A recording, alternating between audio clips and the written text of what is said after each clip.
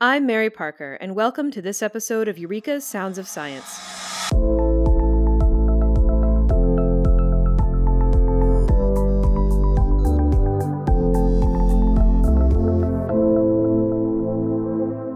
As we head into another year of COVID, with an added helping of avian flu, monkeypox, and the usual seasonal flu on the horizon, I thought it would be a good time to look at the twin terrors of climate change and globalization, and how viral mutation impacts the spread of disease. Joining me is Charles River consulting physician Dr. Peter Matos. Dr. Matos is a former military physician who has worked with the U.S. Department of Defense Global Emerging Infection Surveillance and Response System and with the Centers for Disease Control. Welcome, Dr. Matos. Thank you, Mary. Happy to be here. I'm always happy to have you on because if for nothing else, then I say that long name. U.S. Department of Defense Global Emerging Infection Surveillance and Response System. I'm getting good at it. It's a good tongue twister. Yes. So what, if anything, do you see happening with monkeypox? Not much of anything. So what I can tell you is, first of all, it spread by close contact from an infected person or animal by touching clothing or bedding used by someone, say with a rash, right? So it's saliva or respiratory droplets that come in contact with a person's face or something like that. The current outbreak seems to be just focused mostly on men who have sex with men, but they also have outbreaks where people were not necessarily in that category. And it does seem like things have stabilized. The important thing is, your risk of death from, say, getting monkeypox, obviously it's very jarring when you see those pictures, is less than 1%. Mm-hmm. And treatment consists of, you can give the smallpox vaccine, and there's also antiviral drugs that can relieve symptoms of monkeypox. And so what are the symptoms of monkeypox? Those would be fever, headache, swelling, achy muscles, and tiredness. And then you also would have this itchy rash and the lesions that look kind of similar to, say, chicken pox, but mainly on the face, hands, and feet. And that's kind of unique, particularly to monkeypox. So it's hands and feet, face. I think the risk to the general population is low, but it's out there. And there's no way that something like monkeypox, which is spread through close contact, could mutate far enough to become airborne? No, and as a matter of fact, the CDC just published the aerosol threat is not likely based on previous studies by different scientists around the world. So that's highly unlikely. Well, that's a relief. So now that's out of the way. Back to our old friend COVID. We have seen so much mutation in this pandemic. Is that typical for a virus, or is this the effect of being a novel virus to humans? So it's very typical for viruses to mutate, but most of the time those mutations are not of any consequence. And with COVID specifically, last time I checked, the outbreakinfo.com, or what's called the GSAID, which is a website where people upload COVID variants. There's roughly 250,000 variants, of which basically we've got 24 that we're tracking: the alpha, the beta, delta, and now Omicron. Omicron is up to 72 subvariants. And the important thing to understand is a pandemic is just that, pan. It means across the world. So it's a scope of disease that is just, large. And because the scope of disease is so large, it allows the virus to mutate in a way that we don't see. So the way I explain it is, with COVID, we've been getting 4 big curves every 3 to 4 months, right? So you get 4 curves a year. That's not endemic. That is pandemic. So in endemic disease like flu, you kind of get 1 bump a year, and that's it. And we're done. That's not where we're at with COVID.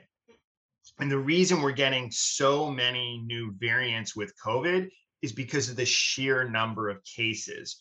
So we're in this weird space where if you're vaccinated and you live in a first world country where you've got access to vaccines, healthcare, antiviral medications, the risk is endemic. It's less than, say, seasonal flu. However, the risk is still a pandemic because we have all of these cases.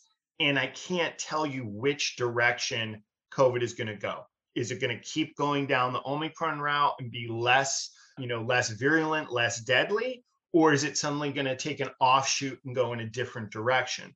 The answer is I don't know. Time will be the honest adjudicator of all of this. Reasons to be encouraged. The vaccines are holding. We have antivirals. Reasons to be concerned would be the sheer number of cases. And when you have that many cases, the virus is able to evolve at a rate that is unprecedented. It's not evolving every year, it's evolving every few months. That's a pandemic. And I don't have anything to really model this after that has occurred previously in time that we have good data on. Yeah, you mentioned the vaccines and the antivirals, and obviously this is only anecdotal, but a few weeks ago I finally got COVID. It was my turn, and I have a pretty crappy immune system, and the vaccines and the antivirals worked great for me, and I got over it in a week, and it wasn't even as bad as some of the bad colds I've had. So that was encouraging. I'm not happy I got it, but I'm happy that I know what to expect if when I get it again, because it seems like it's inevitable at this point that we'll all be reinfected. Yes. And the other point, too, I would say is we're now having Omicron subvariants replace other Omicron subvariants. So the BA2 variant was predominant, about 2 months ago, and is still pretty much predominant throughout the US. But in the Northeast, there's kind of a New York variant called BA212. BA212 replaced BA2 kind of in the Northeast in a matter of 6 weeks. Why? Because there's so many cases. I don't think I know anyone that has not had COVID with this, with the BA2 and the BA1 kind of evolution of the virus, for this wave, so to speak. So, why does a successful virus like COVID even need to mutate? So it's kind of natural selection, right? I mean, it's to find a better way to be more efficient, to infect more people, right? The goal of a virus is to survive. So it's always finding ways to, basically survive longer and to infect as many things and as people as possible. That's kind of the natural order of evolutionary biology. That's how viruses evolve. Again, I go back to what I talked about before. We got over 250,000 sequences for COVID that are variants, but we're only talking about 24 concerns. So most of the time, these mutations are not consequential from a medical standpoint or from a societal standpoint. However, it only takes one. So, could we get a virus that's both more contagious and more deadly? We could. Low probability events happen, but I'm hopeful that that doesn't happen and we stay down the Omicron route. But time will be the honest adjudicator of all this. We'll just have to wait and see. You've kind of already answered my next question, but just to be explicit about it, what is the best and worst case scenarios for the continuing mutation of COVID, and what do you think is the most likely middle ground? So I think that it seems to be staying down this Omicron route. And there's two new subvariants, BA4 and BA5, that look a little different. I suspect we will probably get another variant of concern. And remember, variants are rated from a variant of concern, which is the highest, most concerning type.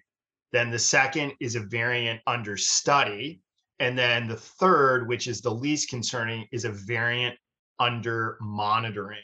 And right now, I don't have any new variants in any of those categories. I just have lots of BA2 subvariants, like 74 different ones. So, best case, it continues to be more infectious, but less deadly. Worst case, I think it kind of shifts back towards the Delta realm where it becomes more deadly. It's the same level of infection, and it's not, a nightmare scenario that is super deadly, but probably something that causes some bump in hospitalizations and in ICU cases. But antivirals will hold up against it. We may have a problem with our vaccines, but we have the antivirals. Antivirals target how the virus replicates. So antivirals, if you think of HIV, right? HIV has evolved over 20 years, over 30, 40 years. And now, we're just starting to see some type of antiviral resistance strains with HIV. That's probably taken over 30 years to occur. The point of that story is to help you understand that if we get something that's a problem, we now have multiple antivirals in our tool chest to buy time to say get an updated vaccine. So even if there's something that sets us back a little, I think we're in a much better position and we're much smarter than we were, you know, 2.5 years ago when this all started. Well, that's a relief. And so, moving away from just COVID and bringing climate change into this, how does a warming planet affect the spread of viruses? So it affects the spread of viruses in many ways. So a warming climate affects, animals, right? So we're not really sure how the jump was made for COVID to humans, but we suspect it came from some type of animal reservoir. They can bats. So if the environment is changing, that means animals are going to move to different areas. So now animals that maybe didn't interact before are now interacting, so maybe they can spread, a fox from, I don't know, somewhere way down south in the US now has migrated further north for whatever reason that would have never happened before. And now it mixes with, I don't know, a ferret. And I'm just making that up, right? Those events wouldn't have occurred without climate change. The second piece also is with global warming, water supplies, humidity, and those type of things. What we suspect is malaria hasn't been a problem in the US for, over 100 years, right? Or more. You can look at old malaria maps. I remember being at Walter Reed and you can see like the Mississippi River Valley, right? During the Civil War, Hmm. there was malaria everywhere. That's just not the case today. But as the world warms, we call them vector-borne illnesses such as malaria or dengue fever, I suspect there's going to start to creep into countries that we may not have seen. They may creep into the southern United States and even to the northern parts of Mexico. So I think that's one area of concern. As people, animals migrate due to climate change, you're going to have mixing of different environments. And whenever you have that happen and you have displaced people, there's always a risk of it's like the perfect brew for some type of outbreak or some type of virus to jump from, say, ferrets to humans or from birds to humans. Everyone's heard of bird flu, right? Those type of things. So I think the world is going to be more complex as time goes on when it comes to emerging infectious diseases. So unfortunately, I wish I could tell you that I think, things like COVID would be like, we're done and this isn't going to happen for another 100 years, similar to what happened with the 1918 pandemic. I don't think we're going to be that lucky this century. I think, unfortunately, it's going to be more common. How often? I don't know. Every few decades, maybe, but I don't know. And the way we live our lives now is so international, right? I can be on a plane at O'Hare in Chicago, and next to me there's a plane to London. Next to that is a plane to Sao Paulo. So it's really easy for organisms and viruses to spread rapidly throughout the world. So I think the world has got to come up with a really robust surveillance system to kind of track where we think these threats are and how to follow them. When I was in the military, there was a researcher at Johns Hopkins that had a grant. They tracked hunters in different regions of Africa that hunted primates. And they tried to follow the hunter and their family to look to see if there were any primate DNA that had jumped to humans. They've been doing this probably since the mid 2000s. Well, the answer is they did find some primate DNA. Now, obviously, no viruses jumped or anything like that. But the point of that story is to just say those are the type of programs I think we're going to need in the future. We're going to need to follow where these emerging infectious disease threats will come from. That makes perfect sense. You mentioned with the increase of globalization, people and things moving around, we're going to have to figure out a way to compile this. And I mean, luckily our computer systems have kept pace with our travel technology. So it seems like it's a possible scenario, although obviously very complicated. Yes. What kind of proactive steps can medical researchers investigate to counterbalance the inevitable spread of new viruses? So, taking like a medical look at this issue. I think medically, the development of new antivirals, which I think are always, in the works. There's pharmaceuticals, there's research agencies around the world, all over, that are working to come up with new antivirals. So I think therapeutics are key. And then also, I think, possibly vaccines that might cover us against some type of emerging infectious disease or a threat that's been identified. And finally, I think the third piece, which in my opinion is the most important piece, is if you don't know you have a problem, then you have a problem. So you have to find a way to be able to detect these outbreaks and to contain them quickly before we end up in like a COVID-like situation. So I think the world needs to work together on a robust medical surveillance system for emerging infectious diseases. That would be nice. You mentioned this earlier, avian flu or bird flu. There has been an outbreak of that in the United States this summer. Have you been following that outbreak as well? Yes, there's many outbreaks. Yeah. They just don't all make the new. They just don't all make the news. Yes, bird flu. Again, there's all these biologic threats all the time, and it doesn't mean that they'll necessarily become a problem. But I think people are definitely more aware because of COVID now, and I think the press also is more aware. I kind of wonder about, we were talking about monkeypox at the beginning. If we weren't in a pandemic, would that have been news? Maybe not. I don't know. Yeah. I think that's kind of where we're at. But what do I think is going to happen with COVID, next year? Hard to predict. I think we're going to get some type of wave, probably July-ish. What that looks like, I'm not sure. We'll definitely have an uptick in the fall because people go back indoors, and we'll probably have both flu and COVID again. I don't know what that's going to look like. Next year, I'm hoping, a typical pandemic lasts 3 to 5 years based on historical data. I'm hoping that, by next year, things are stabilized and we're to the end of this. I sure hope we don't go backwards and we're back in mask and we're back in restrictive travel and those type of things. It's really hard to predict, but, generally a virus has to pick, does it want to be more contagious or does it want to be more deadly? It's very rare in nature to find a virus that is both super contagious and super deadly, because if you kill your host, then you can't survive. So that's generally the laws of, evolutionary biology, so to speak. But, low probability events happen. I don't think something like that will happen. But like I was talking about before, I think we will have probably a minor setback, but I think we're well positioned to weather that storm. This is a little bit of a tangent, but I was curious. You say that a virus can choose to be more contagious or more deadly, and obviously, I'm not suggesting that viruses have, logic systems that they can make conscious decisions, but it seems like more contagious is better. Why would what would be the evolutionary benefit of being more deadly?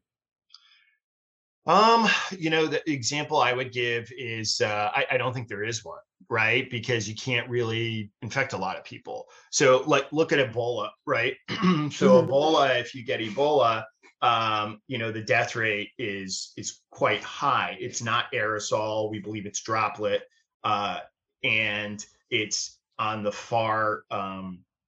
Basically, if the left side of the curve is infectiousness and the far right side is deadly, right? Ebola is not super infectious, but it is super deadly. So it's kind of in the lower right corner, so to speak, of that curve. Whereas Omicron isn't very deadly, so it's at the far left and it's super contagious. So those are two extremes really right there. Mhm. Could you get something that's right in the middle? You could, but I don't think, you're absolutely right. It doesn't make sense for a virus to evolve in a way that restricts its ability to infect people. I mean, ideally, the perfect virus would like to just hop from person to person, not make them necessarily really, really sick, and you just never even know you're infected, which is sort of what COVID has done, right? Most Sometimes, cases, yeah, yeah. right, it have been asymptomatic. So it's a really sneaky virus, so to speak. Um, but yes, hopefully, does that answer the question? It does. It does. Well, thank you so much for joining us, Peter. It's always great to talk to you. You are definitely a font of information when it comes to viruses. Oh, you're most welcome. My pleasure, Mary. Have a good day. Thanks.